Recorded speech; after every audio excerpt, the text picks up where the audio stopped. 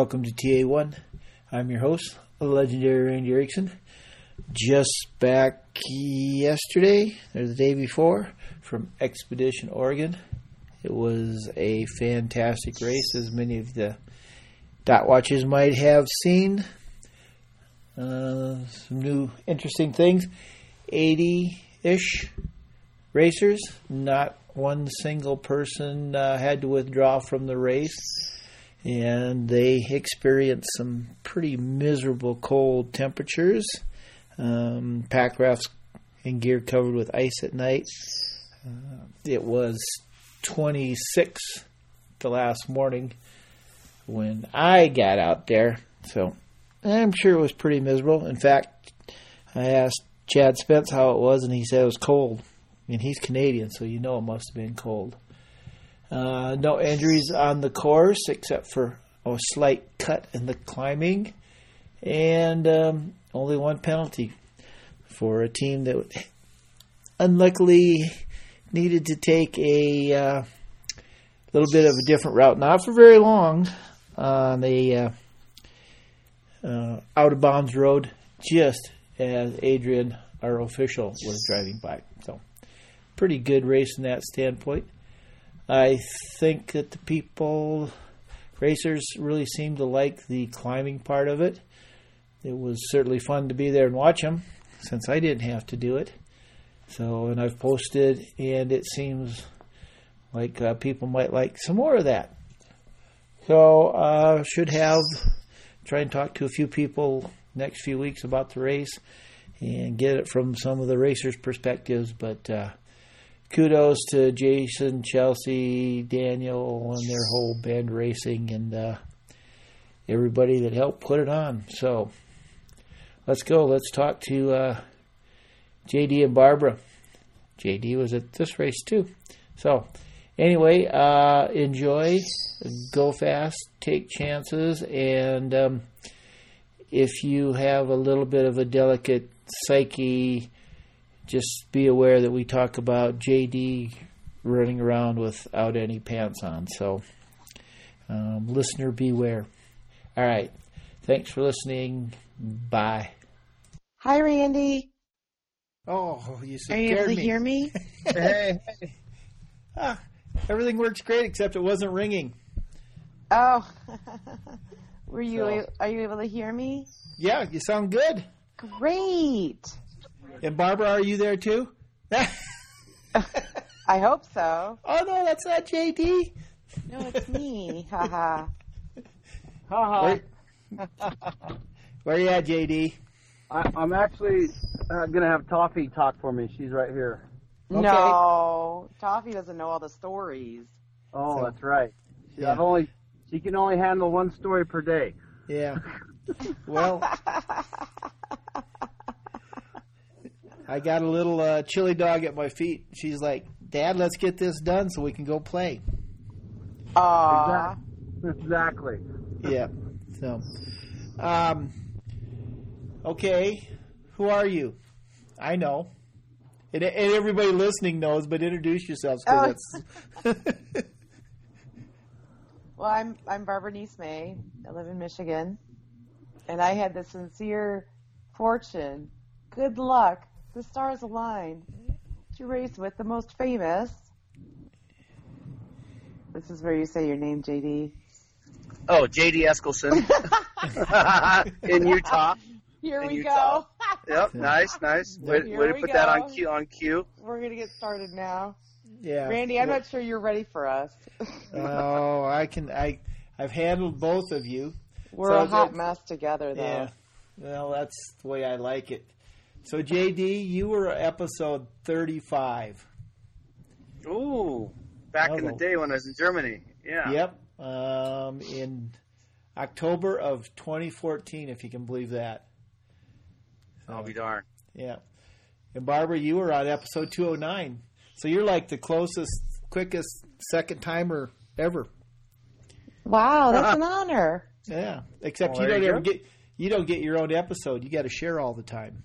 Well, I like it that way. Yeah. Sharing's caring. Yeah.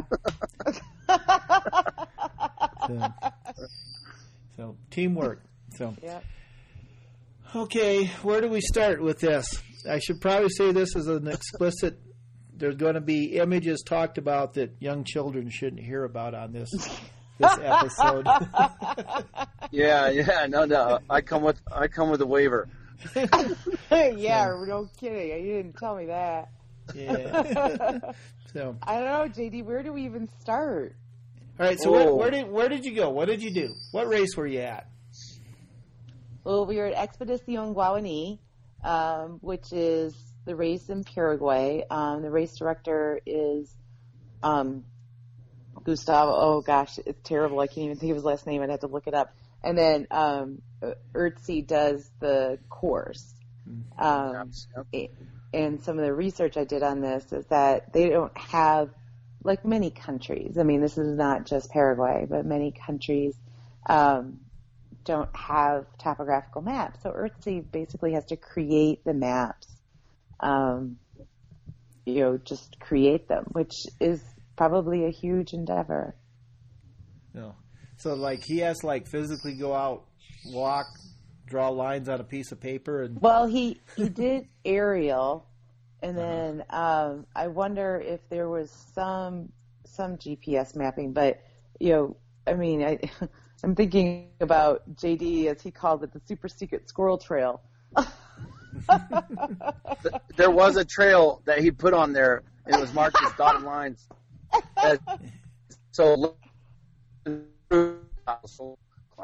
And I called it the Super Squirrel Trail, and I ended up losing an A-up battery there, and met some great people.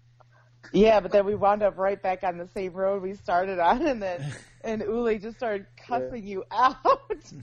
Yeah. And your response was, "Well, at least we didn't lose elevation." That's right. It's all never lose your elevation.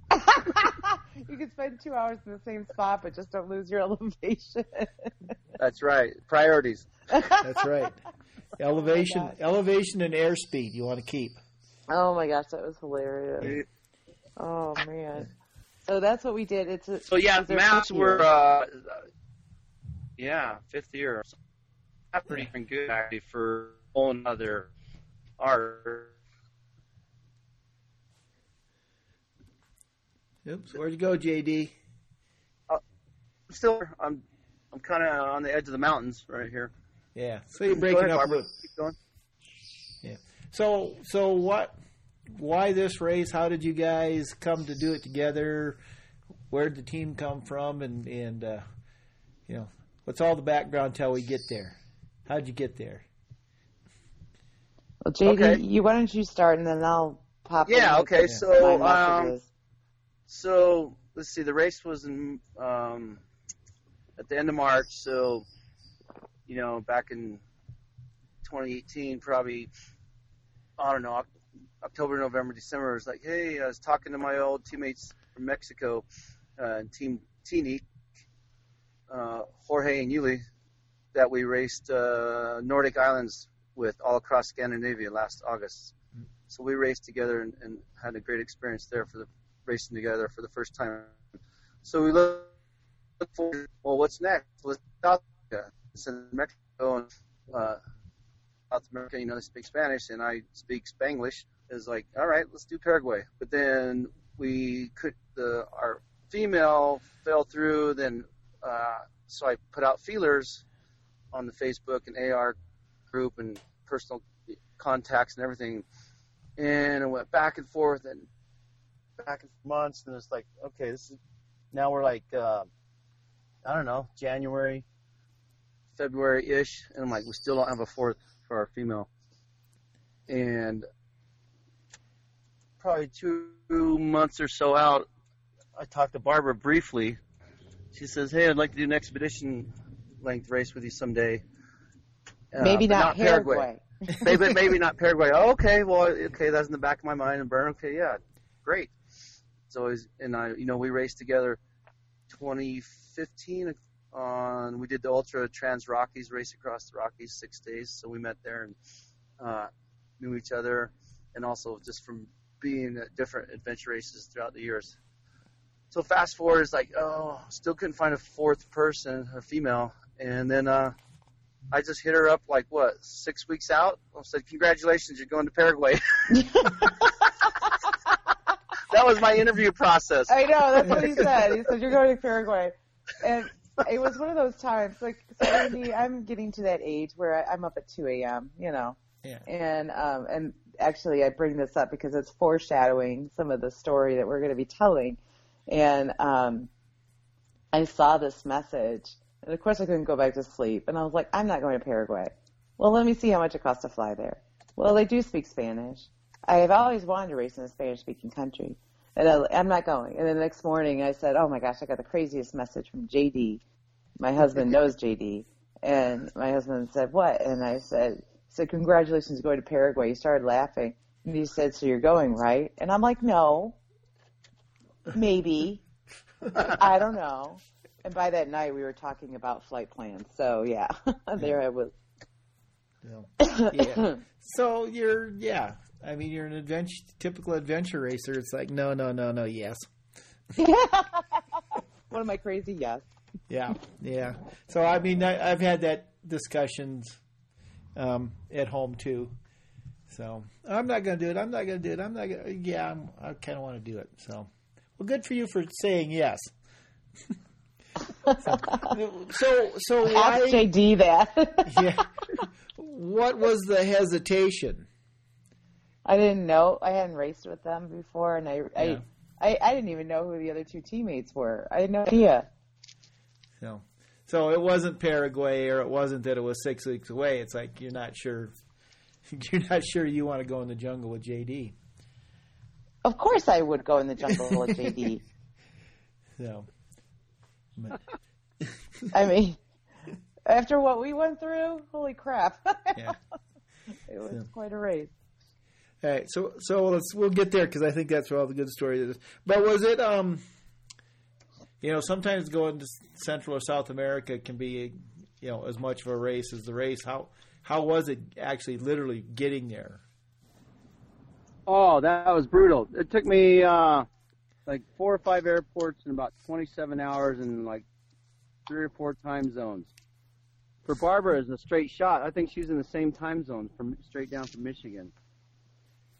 Yeah, I was in the same time zone, and I only had one connecting flight in Brazil. I mean, it was I purposefully, Randy, went back into some of your racing podcasts to hear about people traveling to South America. Right now I'm remembering Mary Chandler's in particular about traveling to South America, and actually those tips were really helpful. Yeah. Well, for once, the podcast is worth something. Yay, yes. Oh, that's fantastic.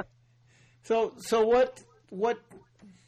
what made it easier? Is it just not a lot of transfers, or what was your secret? Made it easier. Yeah. Well, for me, I mean, I should give a shout out to Jason Ertfix because he basically sent me a list of what to pack where. And people who know him are probably laughing right now because it's not a surprise that he has a list for the bike box. He has a list for your duffel bag, a list for your carry-on, and a list for your personal item. Yeah. And I followed that list. And then with Emily and Earl's challenges going to New Zealand, I think JD and I called Delta 7 times between us to make sure they could take our bike boxes. Yeah. And when I got to the airport, they just picked up my bike box. They said, probably about the right weight. They picked up my duffel. And this is in Detroit. They picked up my duffel. Probably the right weight. You're good. I was like, no kidding. Nice. So it's better to be lucky than good. Yes. Yeah, I think Emily and Earl have spawned a bunch of phone calls now to airports. So, we'd never had a problem here, even back in the day when I would take a bike when I was bike racing. But we have little regional jets now. You got to get to Denver or Minneapolis, so it could be a hassle. Well, it is. Actually, it's funny you mention that because that's exactly the first hurdle I encountered leaving Salt Lake City, which is a major Delta hub, and I fly with them on purpose a lot because they have military excess baggage and oversized baggage waivers, right? Yeah. and never ever had a problem with them, especially out of the Salt Lake Hub. Well, apparently I got the 2 worst ladies ever. I spent 45 minutes trying to explain what was in the box, and then it was overweight, so I moved 1.5 kilos, 3 pounds or so, out of the box to make it underweight, but then they said it's still oversized. So instead of missing my flight, I paid them $150, and I'm like, this is no bueno. Here we go. Hopefully this is not an omen for how the race is going to go. And went from there. Yeah. And then I get on the flight, sitting there in my seat. Everyone's coughing, hacking because, it's winter in Utah, and I just came off the mountain skiing at 10,000 feet in the snow, and the air wasn't working. And I told the stewardess, can you tell the captain to turn on the air? It's 2019. I know this plane has air. Yeah. Basically, they didn't. So, long flight, Salt Lake to Atlanta. I had a 5-hour layover there. I'm in the Delta Club, which was a whole other incident to get into, being military. Anyhow, by then, I could tell I was getting sick. And I'm like, this is not right. And fast forward, I go to Brazil. I arrive in Paraguay. My 2 teammates were there 2 days prior. Barbara got there the day before me. By the time I arrive, I have basically a day and a half to get ready. And then all of a sudden get off the plane, it's like in your face, like a blanket over your mouth, humidity and heat. So that just exacerbated my sickness. And I'm like, oh my God, where's the pharmacia? Right? Oh my God, that was the first thing we did. Barbara. Take it from there.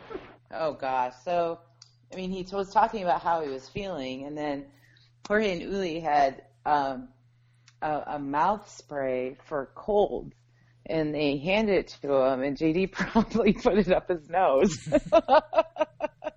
Because they said it was something nasal. I'm sorry, that was so funny. It was brutal, so I hurry up and did the other nose, and it was supposed to be for my throat. So yeah, I couldn't even breathe for a minute. It was absurd.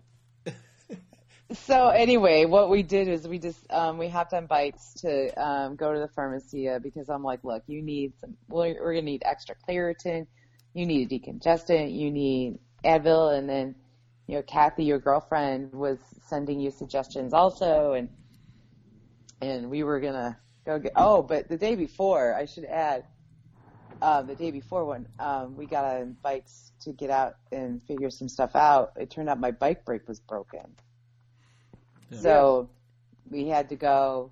Fortunately, there was a truck store in town, and I have XTR brakes, and they said, do you want to replace with XTR? And I said, yes. And they started calling around. They started laughing at how much it cost. And I said, okay, we'll just, and I speak some Spanish, and I just said, lo más básico, the most basic you can find. We're good. I just got to get to the start line here.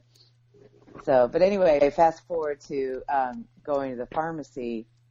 That in of itself was an interesting endeavor, trying to figure out the ingredients and, making sure we're not like completely doping JD up here.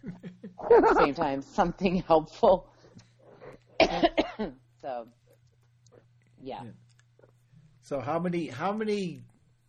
much medicine did you come back with? A whole bag full of 3 different types. Boxes. Antihistamine, decongestion, you name Cough drops, everything. When you're sick like that, obviously it is physical, but how much like energy does it take out of you just like worrying about it? Oh, dude, brutal. I only had like 30, maybe 32, 24 hours before the race started, and I'm telling you, when the race started, with all those meds, they dry you out, they raise your heart rate, all that. Mm-hmm. It was only a 5-day race, but for me, because of the sickness, it felt like a 10-day race. Yeah. Well, it was. You're kind of like, on top of getting everything ready for the race, you're trying to get your body healthy. Well, it was a 10-day race.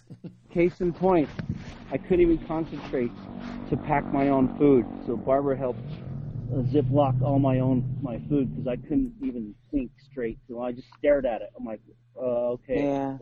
Teamwork. That was You know, another first. I've never experienced that before, so that was. I know, and I was making you drink all the detox tea and giving you all these herbal supplements that I had, and it was just throwing everything we could at it. So Barbara, what are you thinking about this? Your first international expedition race, and it's like, this is not going well. Well, it was. I mean, you know, I went into it with a sense of adventure. Mm-hmm. I mean, they were very serious. They said, you know, we expect to do a full course. This is what we're planning on. This is how it's going to go. And I said, I'm ready, because I've been training through the winter, preparing for the season, and then ramped up my training a lot in that last bit to get it together to be ready. But I still felt like, you know, one thing I had learned about JD is that he pulls a rabbit out of a hat more often than not. So I thought, well, we'll see how this goes. I would, you know, I am a pretty positive person, and you know, and I'll always be okay. Situations may not be, but I'll always be okay. So yeah. I figured the worst thing we could do is worry about it. True, that makes sense. Yeah. So how were you feeling by the time you got to the start? Less than $500,000. Okay. It was brutal. I tried to sleep on the bus, and I swear to God, I got the team that never shut up. They talked in Spanish for 3 hours. I'm like, I don't know what they're talking about. I'm like, I think they're really worried about the course. So it was ridiculous. So I get off the bus, and they hand you the maps, kind of like old Eco Challenge days. Mm-hmm. So then that's when we discovered, I'm sitting there trying to do the maps on this wooden table, and of course there's metal underneath, and Barbara, we look at my compass, and it has a bubble in it right off the bat, my global compass. I'm like, oh, here we go, Murphy. Yeah. Yeah. So basically the first stage was like 10 checkpoints, so running through the mountains in the jungle kind of was more sparse. And, you know, first 2, everyone's congregated together. And then by 3, I'd already rolled my ankle after going through a fence. And that's when your heart rate just started going crazy. My heart rate was so high, it was like 200 plus, that I couldn't even, I was sweating like I was in a sauna, steam room. And then I'm like, I just ended up giving you guys, who did I give the maps to, Barbara? Well, the maps, ironically, the maps went to Uli and Jorge. I didn't realize you didn't have a map. And then I asked, and Uli and Jorge don't know anything. I mean, they didn't know where we were. And I said, what do you mean you don't know where we are? And they said, we don't know where we are. And I said, give me a map. Give me a map. And I was like, all right, I didn't expect to be navigating in my first international expedition race, but here we go. You know. I identified that we probably hadn't gotten to this one big intersecting trail, and once we got there, I could kind of try to start figuring our way out. But I had shared this with JD, you know, mid-race, and I think he did what he could to help with it, is that Uli and Jorge absolutely love JD, and they think he is the greatest thing, which is true. But it made it hard for them to listen to me. Okay. And so if he said, no, let's go this way, even in his fevered kind of feeling terrible state of mind. I know, who didn't even have a map in his hand. and they're like, okay. And I'm like, no, wait. So we must have looked a little like squirrels looking for a nut. For 3 and 4, but then we got back up, and then just before 4, poor JD, you were laying in the grass saying, just go find the checkpoint and come back and get me. And I'm like, no, we can't do that. No, I'm like, just keep me here, I'll survive. I know, I've got some food that you packed me, Barbara. And I'm like, no. I'm going to die in South America. I'm like, oh my God. I know, I was like, we're at checkpoint 4. The 5-day race. It felt like I was dying. Like, is that maybe as bad as you've ever felt in a race? Yes, I think it takes the top. It was the worst I've ever felt out of all my years of racing. And then I got thinking, man, what did I get at the pharmacy? Did I get the right shit? The right prescription? Huh. It was, I was out of there. It was like my mind and body was on Mars. So like the drugs were kicking in, and it was the drugs really affecting you, probably. Well, it's just the exertion rate. They dehydrate you, they raise your heart rate, and then I just came from the snowy mountains, and it's hot and humid. I felt like I was racing in a steam room, not a sauna, like a steam room the whole time, because my sweat factor was unreal, and it was just hard to maintain a lower heart rate and be efficient, and concentrate on those, the best maps they had. So it was, brutal. Yeah, that was only stage one. Yeah. So. Go ahead. I want to just ask you, Barbara. So, did the rest of the team start to figure out that you sort of knew what you were doing? Yeah, I mean, they started to, and then I think JD said something after the first stage, like she's trying to help here, and you really should listen to her, and and I appreciated that. I mean, because that. I don't know if you remember that when we were biking after you. Well, we won't fast forward. We got to keep this in chronological order so we can keep the suspense of all the stories. Yeah. But they figured out once I was speaking German, Spanish, English. Still, I was really messed up in the head. So well, I'm kind of curious. Was it because you're a new teammate, or was it that macho stuff that they weren't sure about the woman navigating? It's the latter, because Bert told me about that's just the way South American countries are, per se. Yeah. Right, Barbara? Yeah, I mean, I would say part of it, they didn't know me. Yeah. And then also, how is it possible that a woman can have a compass and a map in her hand and know what to do with it? Right. Well, it defied any sense of what they knew. And I was trying to explain, I'm not like most people you meet. Yeah.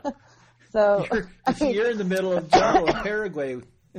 I mean, they see me as like the pharmacia, and they see me as like, packing as food and, and like the caretaking role, which is fine. Whatever, I seek to fill whatever role is needed as best as I know how. And some things I'm better at than others. But, is that a little frustrating? Or are you cool with it and you understand? Well, I understood it. I mean, because I spent a lot of time with people from Mexico early in my career, and that's how I learned Spanish. Mm-hmm. And so I was like, it just is what it is. And, I had a little anxiety in this first stage, with JD being so sick and, trying to stay on track. It's my first expedition. I mean, what I didn't share with you is I went to the bathroom before we even started, and I couldn't figure out how to flush the toilet. I mean, I was like, I am so lost in some ways here. And I was feeling really nervous about being this American girl and, kind of this responsibility. I don't know how many of these people have met other American racers. I feel like I think this is a great race for people to come to from the U.S. And I want them to be welcomed, and I don't want to screw it up for people in the future. Yeah. And later, though, I'll share later. I found out I had nothing to worry about. So. Yeah, that's what I kind of figured. So, the first trekking stage, did you ever kind of start to get into a rhythm? Yeah, we did actually. Yep. Yeah, 5, 6, and 7, and then going to 8. At one point, JD in a fevered state said, "No, I think it's this way." People said we were right on the line, and then they're like, "Where are they going? What are they doing?" And then 9 and 10, went fine. So. And then they found their way to a tienda, which is where the beer drinking started. So. Oh, that's a surprise. They have at 5 o'clock the first day? Are you kidding me? Well, it's after 5. Well, first day? Oh my God. Yeah. I was like, Hey, okay. it's light beer, race beer. Yeah. Oh my gosh. I was like, I wasn't prepared for this. Yeah. Did they have monster cheeseburgers? Not yet. Okay. Not yet. It's a Not little. yet. There's a little mama. cheeseburger story. Yeah. Yeah. So you kind of make it to the trek. Tell me about this swim run thing, because it was. Holy. Well, yeah, we that's gotta back up a little bit. that was the word I was looking for. We have to back up just a smidge. Okay.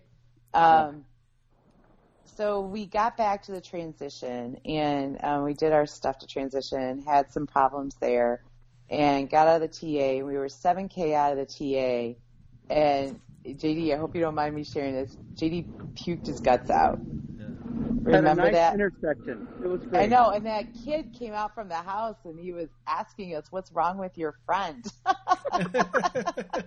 What's wrong with the gringo? Yeah, pretty much. And, and I'm like, are you sure we should continue? Because we're close enough to the TA we can go back. And so then I'm like throwing Tums and Pepto at him and then making the other guys take Tums. And, I'm just like throwing everything at them. Oh yeah, we're not going back. Yeah, no, right. He's like, we are not quitting. I'm like, okay, I'm just checking. Yeah.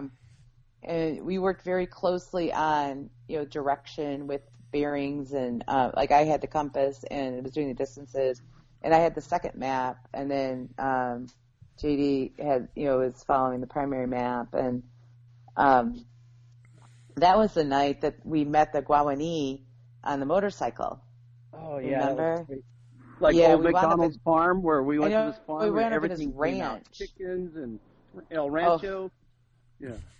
I know, and that's when we learned the Guawani really wanted to talk to us, so they would go get like sister, friend, cousin, neighbor who spoke Spanish, and because a lot of native Guawani where we were at least, didn't speak Spanish.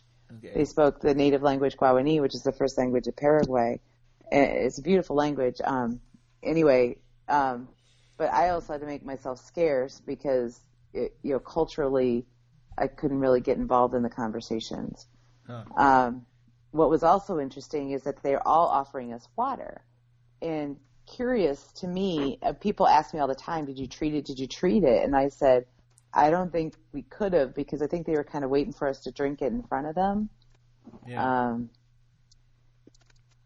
It was a different experience. Definitely something you would never see as a tourist down there. Yeah. Oh, yeah. Because we had another younger team with us on the shorter course that I think one or two of the guys actually spoke Guawani. So that's right. Yeah, that helped. And it's like 2 a.m. Who knows? It was pitch black. Who knows what? Yeah. Oh, we were looking at stars. It was late. Some ranch, and these guys are like helping us. It was great. Yeah. I know, we're trying to keep up with this guy on his motorcycle that's basically riding straight through the bush. That was crazy. Yeah. And it's so anyway, then we make it to the swim track swim, and I'll let JD take over from here. Yeah, so we bike pretty much for quite a while, or all night. So we get to the swim run, whatever. And, we did this in Nordic Islands, us 3 guys. Yeah. And it was pretty epic. I mean, it's a new sport per se. I think the Swedes, Scandinavians just made it up because there's a lot of islands. So now Paraguay incorporated it, kind of like how pack rafting caught on. Mm-hmm. So we had to swim this big lagoon out to this other piece of landmass, and there's a couple checkpoints out there, but now it's dark. And as we're going, we check our gear. We got to bushwhack and go through the jungle. And at one point, I stopped and I asked Yuli, that speaks the least amount of English, and to check my back of my pack, because I put my PFD and clipped it to my pack, and then I put my little inflatable mattress inside of the Lucky trekking pole compression sack, and then centered in the PFD inside my pack. And I go, hey, I had a little surfboard, $20 from Walmart versus the square mattress these other guys had. So I was stoked to use that. So he goes, yeah, it's there. So we bushwhack through the jungle, and we get to the edge of the lagoon at who knows what time, pitch black. We're like, oh, the water's warm. It's crazy. It's not like the Baltic Sea or Alaska. So it's warm. we start getting our stuff unpacked. Everyone getting their mattress out, and I go to find mine. And guess what? El Gano, zero, nada, nix. Somehow it came out bushwhacking, and now we're like, okay, Murphy's on me again. So now we got to go across the big ass lagoon in the night, navigate. 4 people, 3 air mattresses. Yeah. Lord, what a Barnum circus of. We tried about 10 different techniques. It was absurd. Crazy. It was like, okay, how creative can we get? And basically, I ended up. Jorge would be in the front. You know, he's smaller than me, and I jumped on the back, and my face is right in his arse, right there. For real, like no space. I could almost rest my chin on it between his crack. I think you did. Right? Yeah, I did. You know, and then so those Barbara and Yulia are laughing their ass off, trying not to capsize. I'm like, hey, whatever it takes, you know, CFM, keep going, let's go. Yeah. So then we're going, and I had my pack PFD in a weird configuration, and it has these little 3 or 4 straps underneath my lats and my arms. Well, with all the frustration, you know, and trying to get going and navigate, and I'm like, I didn't realize it was rubbing me that bad. It's like, oh, the water's warm. Yeah. So fast forward, we get to the other side. We find, let's see, 14 checkpoints there. Yeah, I found a checkpoint. Then we go along the coast. We get this little lagoon, and there's one 15 was up on this little high point on this little point of the landmass. And we were trying to take the land to get to it. Right, so we're train associating and water navigation and everything. So we get up there, it's thick as hell.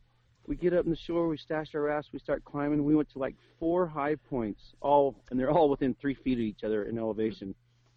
And it's just about dark, or it's kind of light, and we're up on this great rock, huge tree, and man, it's got to be right here. It's got to be right here, right? And then all of a sudden, Jorge goes, something in Spanish. And I'm like, corre. He's saying, run. Turn around. By the time I turn around, it's like, too late. I got stung by the infamous red wasp 8 times. And that's the ones they warned us about. In the newsletter a couple weeks prior, they said, mandatory update on equipment. You got to have EpiPens and some other crap. Super expensive in America, so luckily the Mexico boys scored that for cheap. And I wasn't allergic. Thank God I don't balloon up like anaphylactic shock. But let me tell you, I never seen my 3 teammates move so fast to the thorn in the jungle. Well, I said, run. And then when we got in the clearing, they said, we're leaving. We're not even going for this other one. That was the final straw. I'm like we're out of here. Number 15. That's they can have it. I'm like, the hell with it. Because we, you know, it was like frustrating, and that was just like the final straw. I'm like, I'm out of here. And I'm like, oh. Then telling myself, oh, the stings will get better because we still got another huge swim back across another lagoon. Yeah. No, it didn't. They burned all day. They stung like hell. They hurt. So, yeah. And then I get out to the other shore, and I'm on fire under my lats and my back. It rubbed me completely raw. So it was very well, you skipped a part about when we were getting ready to start to swim back across. Oh, so now we got to go back. And now we have a headwind, of course, Mother Nature. Mm-hmm. Waves are coming up, and it's longer than Nordic Island's swim run. I mean, it's a long ways. Now we're 3 rafts. Like, okay, let's change it. Let's try a different technique. Maybe sideways, perpendicular, we can kick and whatever. We tried it all. So we put the 2 boys together, the Mexico boys, Jorge and Yuli, together because they're smaller. Yeah. Trying to even out the weight. So Jorge gets on the raft. He holds it, and Yuli, I swear I turn, and like he gets a launch off the bank, and he jumps on it with his gear and pops it. Puts a hole in it. So I'm like, Murphy, get off my back, man. So now we're down to 2 rafts, 4 people, do the math. That's our swim. Yeah. And we have a headwind, and now we got to get back to We tried to repair it because I had tenacious tape and duct tape and a dry sock. But yeah, we're like, no. We're like, I think we got it, but it was in like one of those weird hole creases. Yeah, of course, yeah. So basically, I said, screw it, give me that thing. I just rolled it up and made 2 like little balloons under my arms, one sticking out each side. And I'm like, give me a head start. So I started paddling. So I kicked, and then we come up with the idea of doing relays. We're like, okay, we'll just relay each other across. It was that was like. And then Gustavo came out and gave a tow at the end. They come out and checked on us. Are you guys all right? And we're like, oh yeah, just their average just hanging out in this lagoon. Yeah. just a day. Yeah. That was like an hour and 45 minutes paddling, almost 2 hours across that thing. It was ridiculous. And now it's getting daylight, and we can see the shore, and it was exhausting. So now I step off the thing into the volcanic rock, and my shoes ripped on the whole side, blew out the whole side. So by the time I get to the TA, I'm like, well, I threw them away. I tried to donate them to the little ranch guy there, but I don't know if he got them. Yeah. So then that has ripple effect later on, because I had to do a mountain trekking section, the 50-hour one, in bike shoes. Yeah. Yeah. So. Hopefully they were enduro type, but yeah, but still, that's just yeah. I mean, when we realized that, I was like, seriously. Yeah. I only got one blister on that, but yeah, it's just that's how our swim run went. And the guy, I get back to the TA, I'm like, hey, can you get the the stinger out of? I got stung quite a few times, and I showed him. He goes, they don't have stingers. I'm like, well, what is this? I had some other thorn in me from something. I'm like, well, whatever. I learned everything bites or stings you in the jungle in Paraguay. So it's the jungle. It's all trying to kill you. You know that, right? I'm telling you. So now we are on to what? Now we're on to a mountain bike section. We had to do a century, I think, right, Barbara? I think that was the century one, and it rained as soon as we pulled out, and then it stopped raining, and the temperature went up like 15 degrees in a matter of an hour. We're like stripping off clothing. I mean, it was crazy. So this long bike ride, is it like 2-track gravel roads? What kind of? It was gates. Okay. So many gates. But it's kind of like Jeep Trail, double track, single track, and climbing. And, it's not epic climbing, and then just when you think, oh, it's a nice level spot or semi-downhill, we'll just cruise through this little Jeep road. Yeah. Epic sand, like the red. Oh my gosh. But we're in the jungle, we're in the mountains, and it was like you couldn't even pedal through it. It was crazy stand. But luckily it was like, I don't know, not too far. But then it's intermittent. You get going, more sand. So it was like really messing with our pace. So.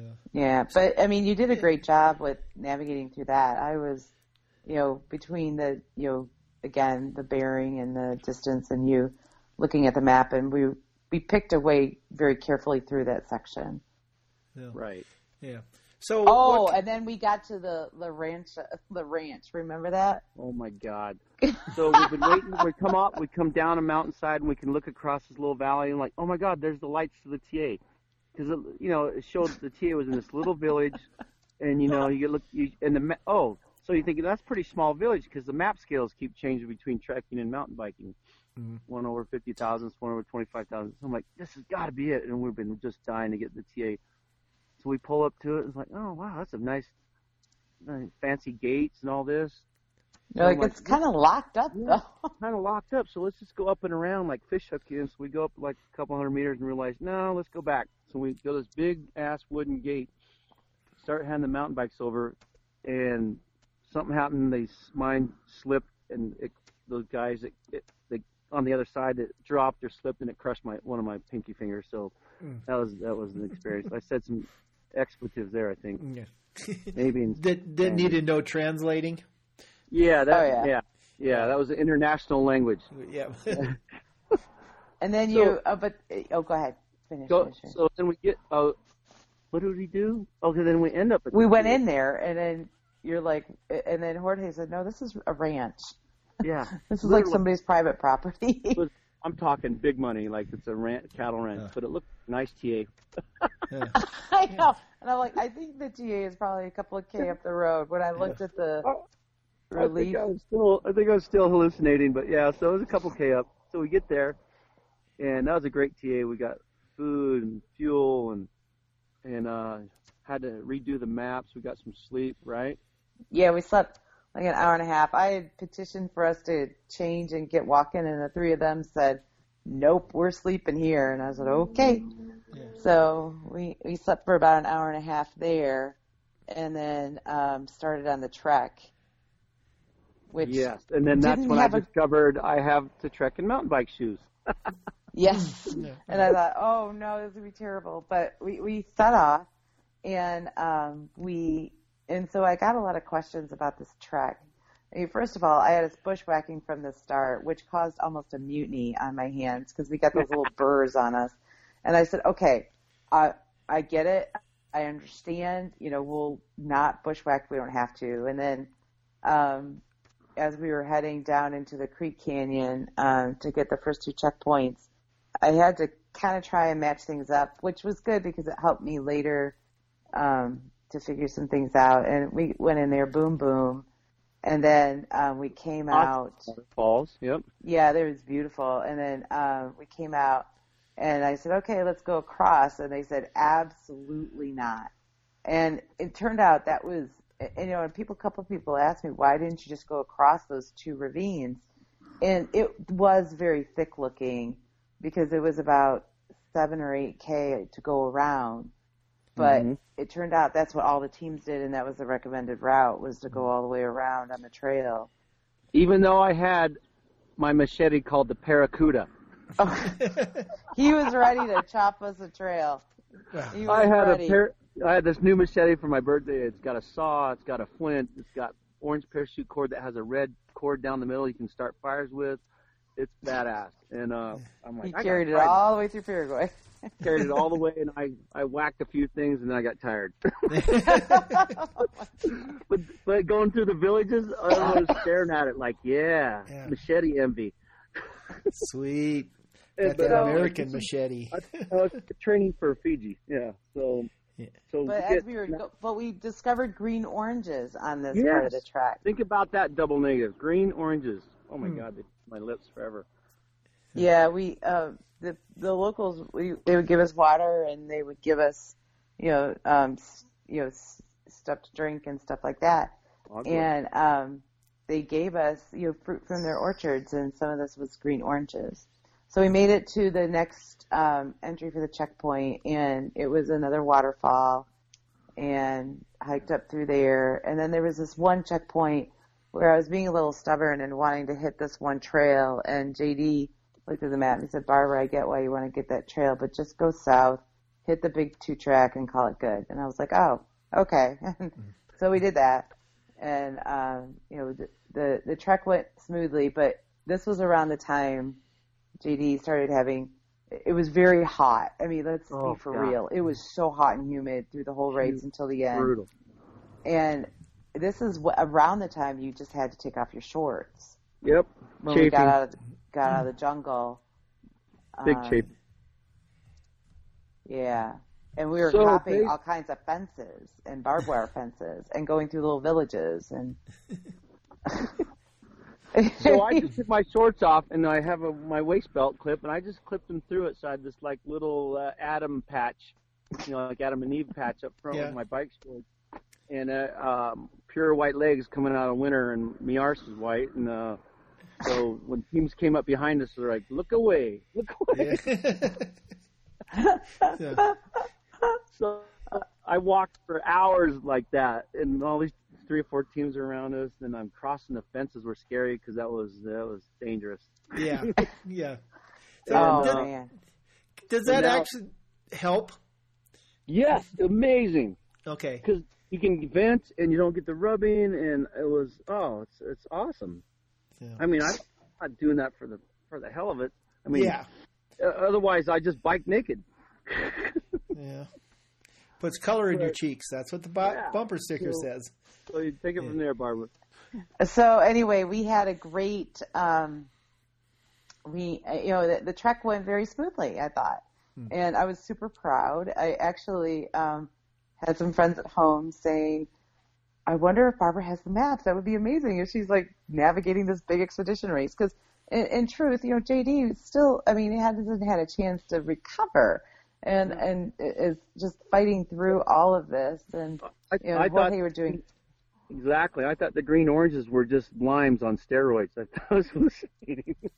Yeah, and I mean, and the good news is that Uli and Jorge were doing everything to be helpful and supportive teammates.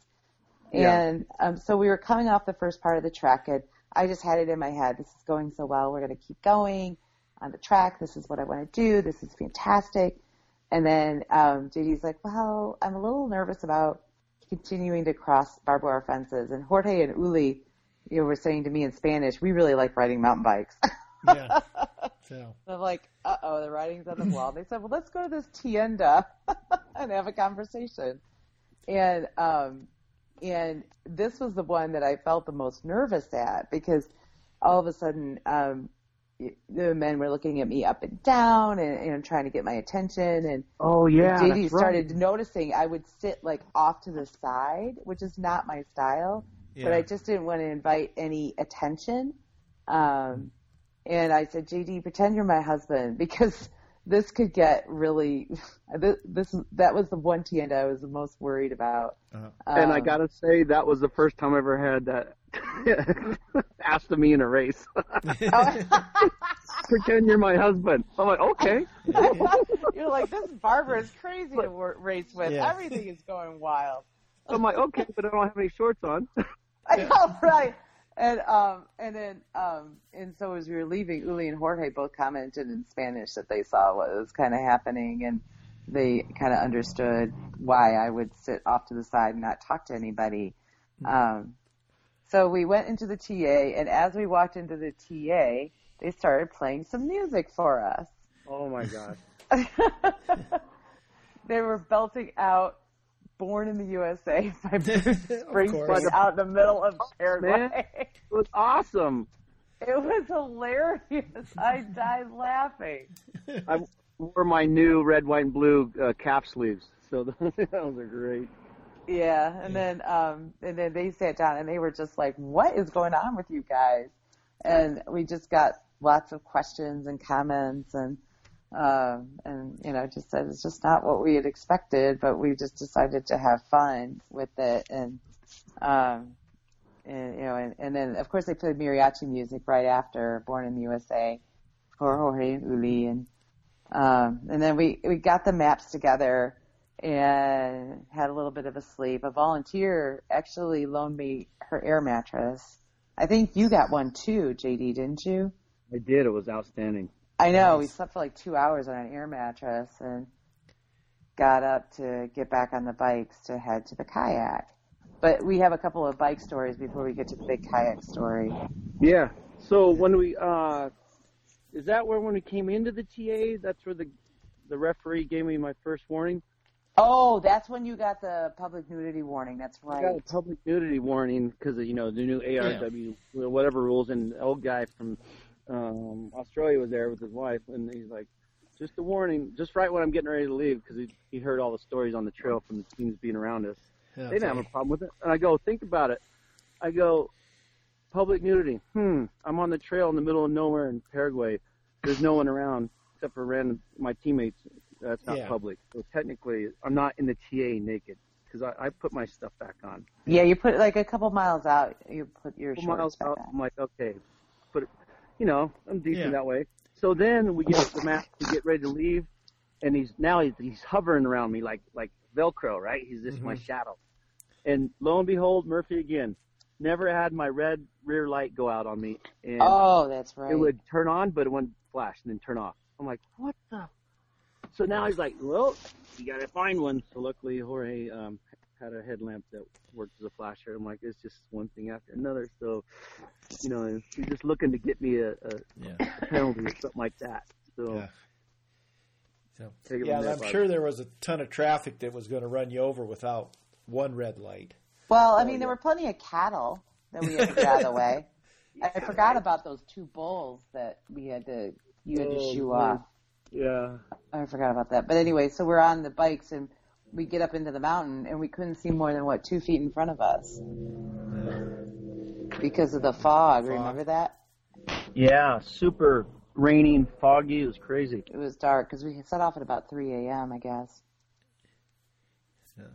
And then we went up into the mountains and we were doing pretty good and, not too terribly eventful, other than when I had to go off for a number 2, they were convinced I'd gone to Uruguay.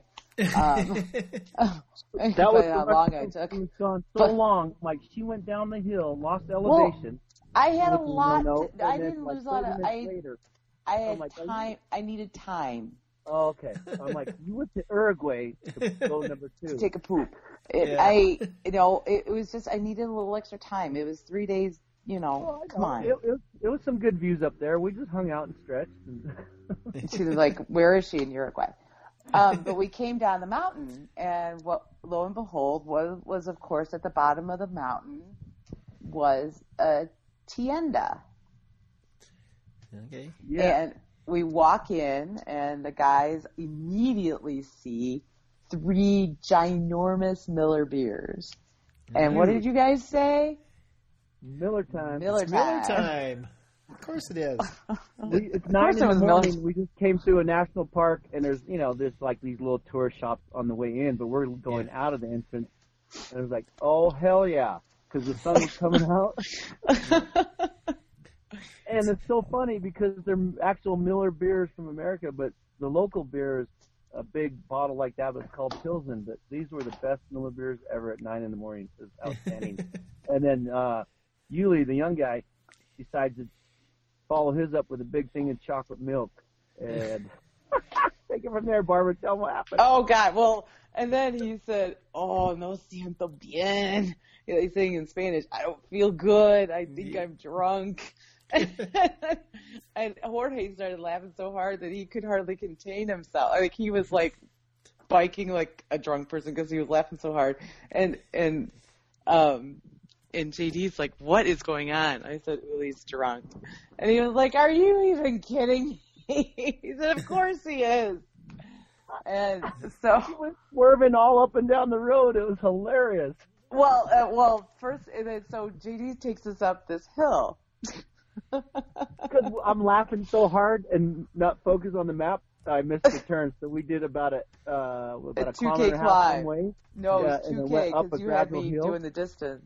We went up a gradual hill about a click and a half, and then we get to this intersection. I'm like, oh, guys, sorry, man. It's back down there. And Yuli goes, ay. And he started swearing up and down. I mean, it reminded me. Ready to hurl. I know. It reminded me that when he got mad at you with the super secret squirrel trail, when we got back out on the same road, he started swearing. I'm not even going to swear in Spanish on the radio. And then he said in Spanish, we're on the same road, JD. So now he's pissed at me because he's super sick, and I made him do hill repeats. And I said, hey, man, it's good training for Fiji anyway. Yeah, there you go. So we came back down the hill, and we turned out on the road. And JD, I'm going to run with this one because this is where I had my issue and then a humbling point for me. And this is a story I've told a lot of people that, here it's Thursday, midday. It's hot as all get out. We're biking out to the kayak. And we were moving pretty good, but then I just started dropping speed because I was getting really hot. And then I had 2 hot flashes, like right in a row. Boom, boom. And which was just so weird. I was like, how is it I'm having these hot flashes? And I was trying to explain to Jorge and Uli what was going on. And the way they understood it is that I was getting overheated and getting sick. And I was like, no, I was trying to explain it's temporary. And so they biked up ahead and went up to a tienda house or something. Fortunately, no beer there. And asked a woman if she had ice. And then when I pulled up, I could hear her in her ice house chopping ice for me. Wow. Because they were so worried about me, which was so sweet. I mean. Which is, how rare is that in the jungle? Ice. Yeah. Yeah. Yeah. And, because they were just so worried. And I was like, I would have been fine, but it was very kind. And I felt very humbled by that. And so we had probably another 10K to go to get into town, and so we pull in to the TA. And JD says, hey. And I'll let JD take it from here because it was hilarious. Remember what they said? Oh, my God. So we get this little village, and you could see, like, the logistics truck, kind of a big panel van, trying to get to Skinny Gate. I'm like, oh, here's the TA. we actually had to spike past it and shoot the gap. And there's like this covered soccer field, big warehouse-looking thing. And there's a few bike boxes there, right? But we don't see our bike boxes. I'm like, holy crap, they must be in that truck that we just passed. We beat our bike boxes here. And no kidding, I turn around and there's the old guy with his wife, the referee, and they literally said, "Why are you here?" And we just paused and looked at each other, and we're like, well, I've never had that asked before. That's a really good question. We've been asking that question of ourselves the last day or so. Looking at each other, like, we started questioning ourselves, like, I know I'm at the right TA. I'm like, why are we here? So it becomes this running, like, it was just like fall down, like the most, craziest question you could ever ask, like. At a TA. And so they went and got our bike boxes, and we quickly transitioned so that we could pack up our bikes and be on our way. It was a 10K trek to get to the kayak. Yeah. Yep, to the river. And to the lo and behold, behemoths. I had this girl stalking me. I had this little girl following me for like a click or two. Just because I tried to practice my Spanish on her. And I said like 3 full sentences because Barbara dared me, and I think I won a free beer or something. No, that's not how that went down. But how'd it go down? That out. I might have been hallucinating, but she followed us for a couple clicks. And I'm like, no joke. Huh. So that would be true. A girl did follow him. You weren't, and then he was thinking of swapping out a teammate. I'm not sure which one at the time, but rock, paper, scissors. So check this out, Randy. So Murphy is still on my back. So now we get to the beach. Mm-hmm. Open our paddle bag. I have a Simon River Sports 5-piece paddle. Been around the world. Yeah. Guess what? 4 Somehow pieces? 5, not 4. Yeah. Somehow they crushed one of the collars as it had 4 little dots on it. I don't know what they put on it because there's a big hole in the bottom of my new bag. Anyways, it's crushed. So I'm like, great. Now I can't tighten my paddle down on one side. And we have a 130-kilometer paddle. So luckily there's this guy there having a little beach party, which, by the way, cooked us burgers. It's awesome. Great hospitality. Sweet. Oh, my gosh. It was like our last supper. And he's like a motorcycle guy that races like I do. And he had 2 zip ties. So a 2-cent fix. We put them around the collar, saved our bacon. Wow. Because tape wouldn't have held. And what are the odds of that? Yeah. Well, so luck is starting to go your way. Right. Well, we tried our kite, we tried our sail, and then we got going on the rivers. It's still daylight. We had about, hour and a half, 2 hours of daylight. Mm-hmm. And take it from there, Barbara. So one thing that happened is that we realized that Uli and I needed to swap positions. So we stopped at one point to swap positions so that I could be in the stern. And then we also discovered, which we hadn't been told about these fishing lines that cross the river. They come out at night. At night, fishermen come out and put these taut fishing lines that are like clothesline. They're called trot lines, T-R-O-T. We use them out west for like catfishing. Mm-hmm. So legal. They're unmanned ways to fish. But they didn't brief us with that at all. There's no briefing about these trot lines. Which is fair that they're doing it, but you would have to grab it and quickly pass it to your teammate. So, it was like, it was like line after line after line. It was crazy. Yeah. And then I don't know what happened in that moment. Actually, I've been meaning to ask you this, JD. I'm really tired. Somehow, Uli and I. Yeah. Uli and I found ourselves parallel to one of them. And then all of a sudden we were tipped. Flipped over. And right in front of a big tree that was in the middle of the river. Luckily, the river was only class 1-ish. Yeah. And warm. I'm talking the warmest river I've ever paddled. Oh, I know. I put my hands in it to warm up. It's night.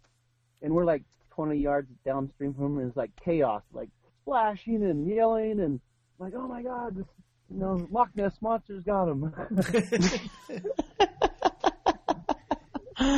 And so much I so swallowed some water. So the local fisherman woke up and then started pushing his boat around. So now Jorge and I are picking up the yard sail. We went downstream, upstream, went all around the trees. We got one paddle, and guess what? Murphy's Log in.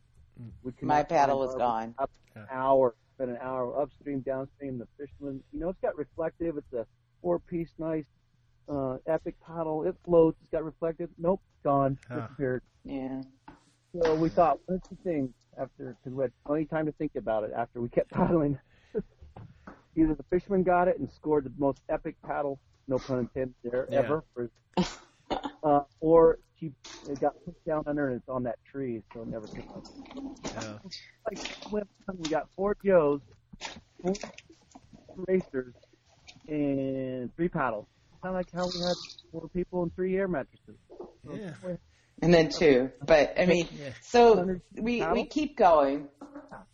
Uli and I shared a paddle. I mean, we pulled out my tow and got the tow going and just swapped paddles until the big storm came across. And this just gets better. The big storm came across, and we couldn't see the lines anymore, the fishing lines. And so we pulled off. Yeah. Go ahead. Yeah, the one night it rains out of the whole 5 days, we're on the river in the middle of the night. And it's freezing. But it'll pass. Nope, it was deluge. It just kept going. Like, okay, let's go to this beach. Nice beach. I'm like, we just slide up, put the nose of the kayak on there, and just lean back. I'm like, okay, maybe 20, 30 minutes, right? Mm-hmm. Well, about 30 minutes or so later, I wake up. I'm in the front of the kayak. I'm halfway in the water. My headlamp's underwater. My arm, I'm completely almost drowning. Oh, my God. And because I'm cocked out with those meds. And then finally I'm like, okay, let's pull on the beach. Let's sleep. We get in a puppy pile, and I tell Barbara, I'm like, right here, lay your... we went the lightest, immersing blankets. Instead of the nice AMK, bivvies, we did this the space sheet. Yeah. Piece of crap sheet thing. So I'm like, lay down right here, yours, and then we'll lay next to you, then we'll sandwich the other ones, and I'm like, it'll be as warm as a Dutch oven. Barbara's like, on the ground before I even said oven. I know, really. I was like, because I have Raynaud's syndrome, and so when I get cold, I get really cold. Yeah. And I was like, puppy pile, come on. And I was completely out of Spanish by then. I just couldn't think and talk in Spanish. It's crazy. So we get layering, and Jorge's on the end, Barbara, then Yuli in his own special bivvy, which is really nice. He just become like a little cucumber or cocoon, and I'm on the end. And then we found another use for my sail that I bought in 2013 for Costa Rica Worlds. I've only used once. It works great as a rain cover on top of the space blanket. Sweet. So those guys use that, and then like half hour into the sleeping, I hear Barbara, cover my legs, cover them. We ripped one of the blankets. I was on the end. It was like, oh my gosh, we slept a couple hours. We sleep a couple hours, and it's just getting light. And Barbara's like, I gotta get up. I gotta get moved. Let's go. And I'm like pushing my hand over on her. I'm like the snooze button. I'm like, just 5 more minutes. And I went all. That's where mom kicked in. She mommed us. She's like, get up, let's go. And I'm like ripping the emergency blankets off of them. I'm like pushing them. Come on. We gotta go. It was a good thing. So now it's daylight, and then we kept going from there. So then, just like the air mattresses, we kind of come up with different techniques. Like we actually took apart a paddle to do like the Canadian canoe paddle type thing, right? But the cracks were kind of wide, and that was a whole nother episode in itself. Barbara trying to teach. We lost you there, JD, a little bit. Oh, I know. That was crazy, but that was tearing up our hands because of the exterior. Yeah. And then I don't know if I ever told you, JD, how I got Uli to speed up so much. Remember when I was so surprised we got ahead, and I told him if we paddle really hard, we only have 2 more hours. Oh my God. I lied to him. I completely lied. Lo and behold, he didn't know that. Yeah. I know, really. Yeah. But, and how many hours did you really have? So, probably 6, 4 from 8, that point. 4. Oh, that's not so bad. 4 Yeah. 6, something like that. Yeah. So we actually stopped along the bank, and they stopped and got some random Fanta, big Coke out of nowhere, like some little cabin. Yeah. And then, and then like 10 Ks from the end, there's the river kind of turns, and there's lights, and it's still night now. Yeah. Because this is going on a long, long, long paddle. 130 kilometers with 3 paddles and 4 people. So, we hit the sandbar, and I was like, damn it, because our headlights were failing, and we've been, at night so long. Yeah. And and at the same time, this bird flew up, and I'm like, everything's distracting me. So I'm like, let's go this way instead of towards the lights. I turned a little bit too soon. We went in this little estuary type thing. Had another little, couple K little tour guide sitting to you. We couldn't see shit. So people dot watching like, what are they doing? Because it runs parallel to the real river. I'm like, just checking, for red wasps over here. Yeah. Yeah, red wasp check. Anyhow, so we get our bearings straight. Now we're paddling, and we're like, come on, guys. I'm like, we're less than 5 Ks away, and it parallels the road, and we really picked it up there and hitting sandbars. It was just a mess of sandbars, and we land about 9-ish, 2100, 9:29 something at night, and oh my gosh! And remember, Barbara, you're like, help me out of the boat. I know, because my legs were so... I'm trying to put her sandals on, but her feet are swollen. I know, my feet were swollen. And then, like, help me out of the boat. And he's, like, showing my painted toenails to the photographer. Look, her toenails still look really great. I'm like, get me out of this boat. all the strobes and the lights, the bright light, like, they're just glowing like fishing lures. Like, look at those pink toenails. I was like, just get me out of this boat. I just want out. I got to tell you, it's the only time I've been getting out of a boat like that after 29 hours of paddling. I was actually able to move myself because the water was so warm. I didn't even wear gloves I had no shoes on the whole time. Wow, it was amazing. So then we find out we got to walk almost 2 Ks or a K, and a half to the finish line. Yeah, that sucks. Good way to warm up, and we go to this Hotel Villa, Florida, and then the art. Music playing and a big fiesta and beer, and so we got in about 9:30, 10 o'clock, and that's take it from there, Barbara. We got in and we got done. Yeah, that was great. We got in and got done, and I think we were only one of the 3 teams that did the long whole paddle, and that's why they were so surprised we were there. They said you could have just done the short course paddle. But we said, no, we have all this time. Let's go ahead and do the full course. So, Nick Racing, Columbia, they did the whole 9 yards. But then the Uruguay team that won number 2 position, they pulled the plug on the tracker, and they got rescued 10 Ks from the end because the guy freaked out and had hypothermia. So they still counted them as finishing, but we're one of 3 teams that did the whole paddle. So watch out for those trot lines. They're hell at night. Yeah, that sounded... Well, when I'm reading that and seeing that, of course, I'm thinking the electric fences at PrimaQuest. Yeah. Cheyenne River. So at least they weren't electrified. Right. Oh, my gosh. Hey, we forgot to mention after my chafing with the bike shorts were off and I created like the little atom patch. Mm-hmm. Oh.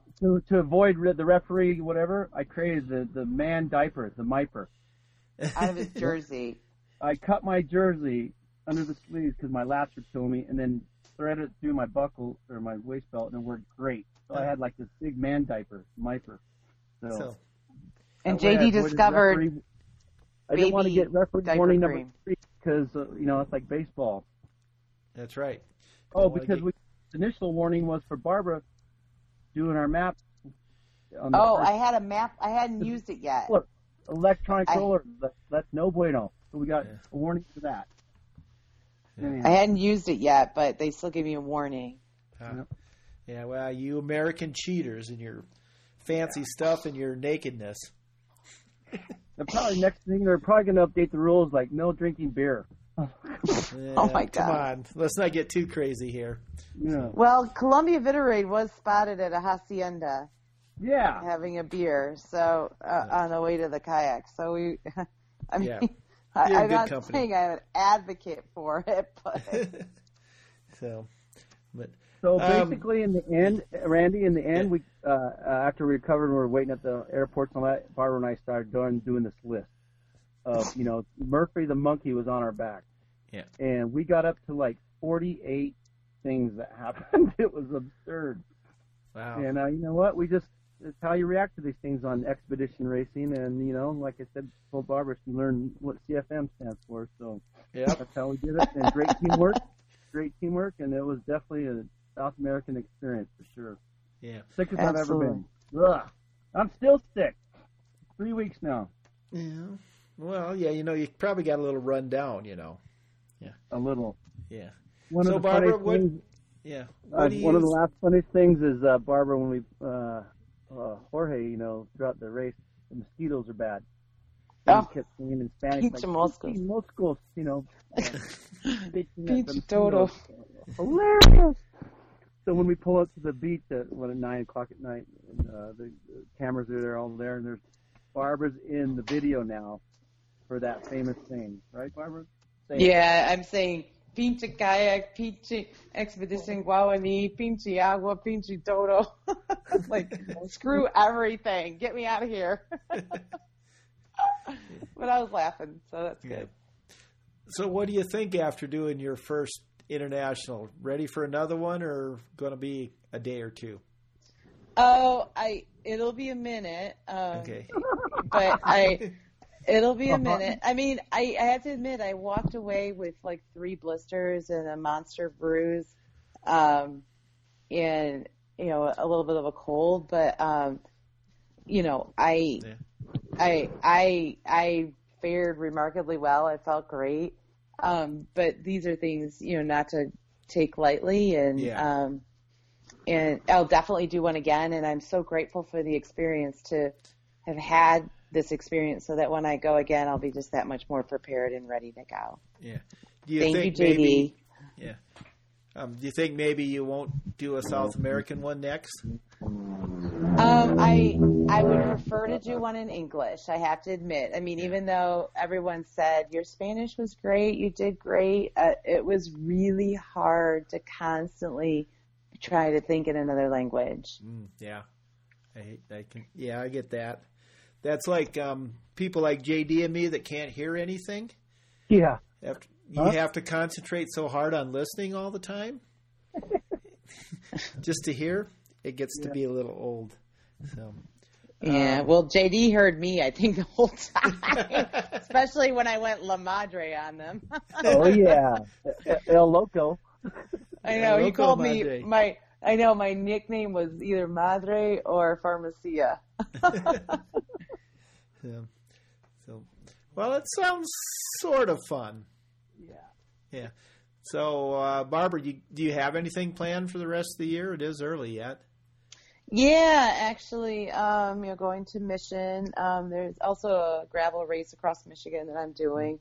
My friend Brenda Carlson Brown and I, our bestie, and I are doing the addiction, I think, with Shari.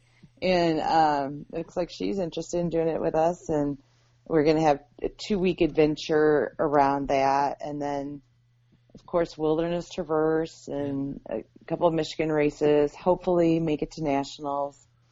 We'll see. It started off with a bang. It did.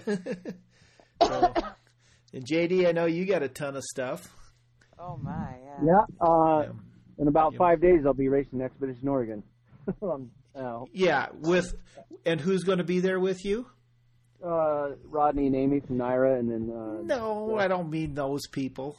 Oh. Who important is going to be with you? Oh, the Randy Who's going to have Meister. lunch with you? Yeah. Randy. Nice. I know, the perfect spot. That's great. Okay, cool. Well, so Barbara probably doesn't know that it's sort of a tradition for us to have lunch in the middle of a race. So Weird. Really? Yeah. That's kind of awesome. Yeah, like 4 continents I think we have. Europe, U.S. Yeah, I think it started in 2011 in the Apex in Switzerland. Yep. And then Costa Rica, yeah. Ecuador, Tahoe. So, yeah, it's a good time. Yep. So what after that? What else is... Oh, for me, then I got... so that takes care of April. All of May, I got to go be all I can be, play Army. Okay. California. Then June, I'm thinking maybe the British Columbia BC bike race, BCBR. It's a 6-day stage race. Yeah. And then for June, that's July. June, Jorge puts on a race called X Across Hidalgo. 3 days, mountain bike stage race, but like 18 bazillion feet of elevation gain. Oh, it's cool. I've seen. then, I don't know if it's that one, but I've seen some in Mexico. That it looks pretty cool. Yeah, and then August maybe Itera in Scotland or some other local races, and then some super secret squirrel thing in September. Yeah, we won't talk about. So, yeah, right. That shall not be named. Yeah, the race that won't be named. You're right. Yeah. So. Oh, got it.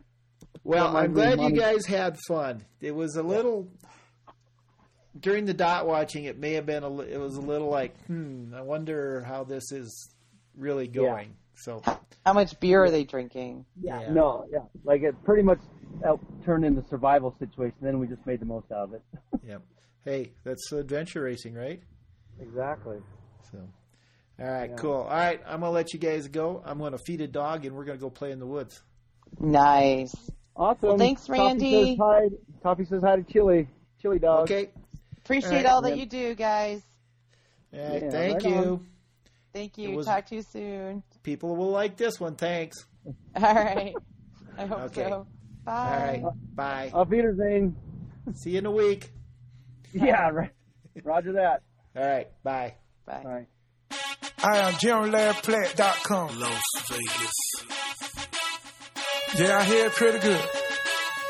Woo! Get your pants off the ground. Pants on the ground, pants on the ground. Looking like a fool with your pants on the ground. Go in your mouth, head turn sideways, pan hit the ground. Call yourself a cool cat. Pants on the ground, pants on the ground. Looking like a fool with your pants on the ground. Go in your mouth, head turn sideways, pan hit the ground. Call yourself a cool cat. Go in your mouth, head turn sideways, pan hit the ground. Dread in your hair. Told me you were cool, looking like a fool. Walking with your pants on the ground. Get it up. Hey, get your pants off the ground. Woo, get your pants off the ground. Boom, pants on the ground. Told me you were cool, but you're looking like a fool. Walking with your pants on the ground. Slipping, slumming with your pants on the ground. Slopping, walking with your pants on the ground. Boom, bam, with your pants on the ground. Pants on the ground, pants on the ground. Looking like a fool with your pants on the ground. Go in your mouth, head turn sideways, pan hit the ground. Call yourself a cool cat. Pants on the ground, pants on the ground. Looking like a fool with your pants on the ground. Go in your mouth, head turn sideways, pan hit the ground. Call yourself a cool cat. Run to jailhouse, serve 50 years. Boy said you looking good, pants on the ground. Your boy said you looking nice, pants on the ground. Looking like a fool, walking like a fool. Going downtown with your pants on the ground. Get it up. Hey, get your pants off the ground.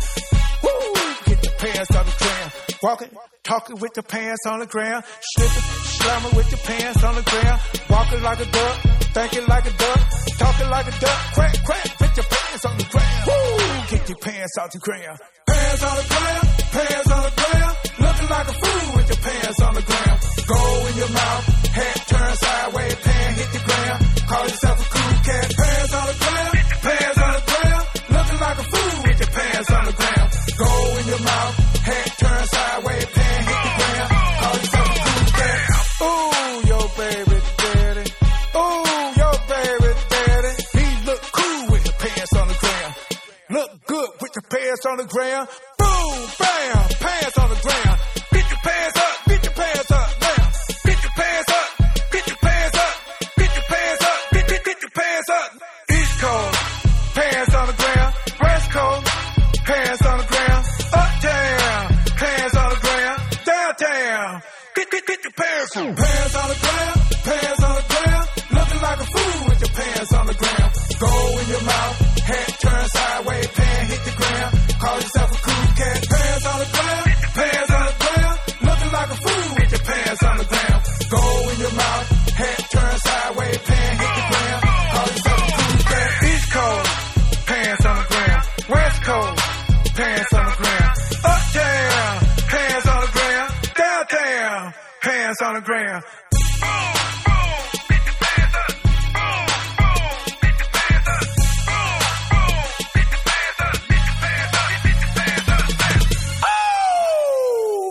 shock me. I'll get my pants up right now.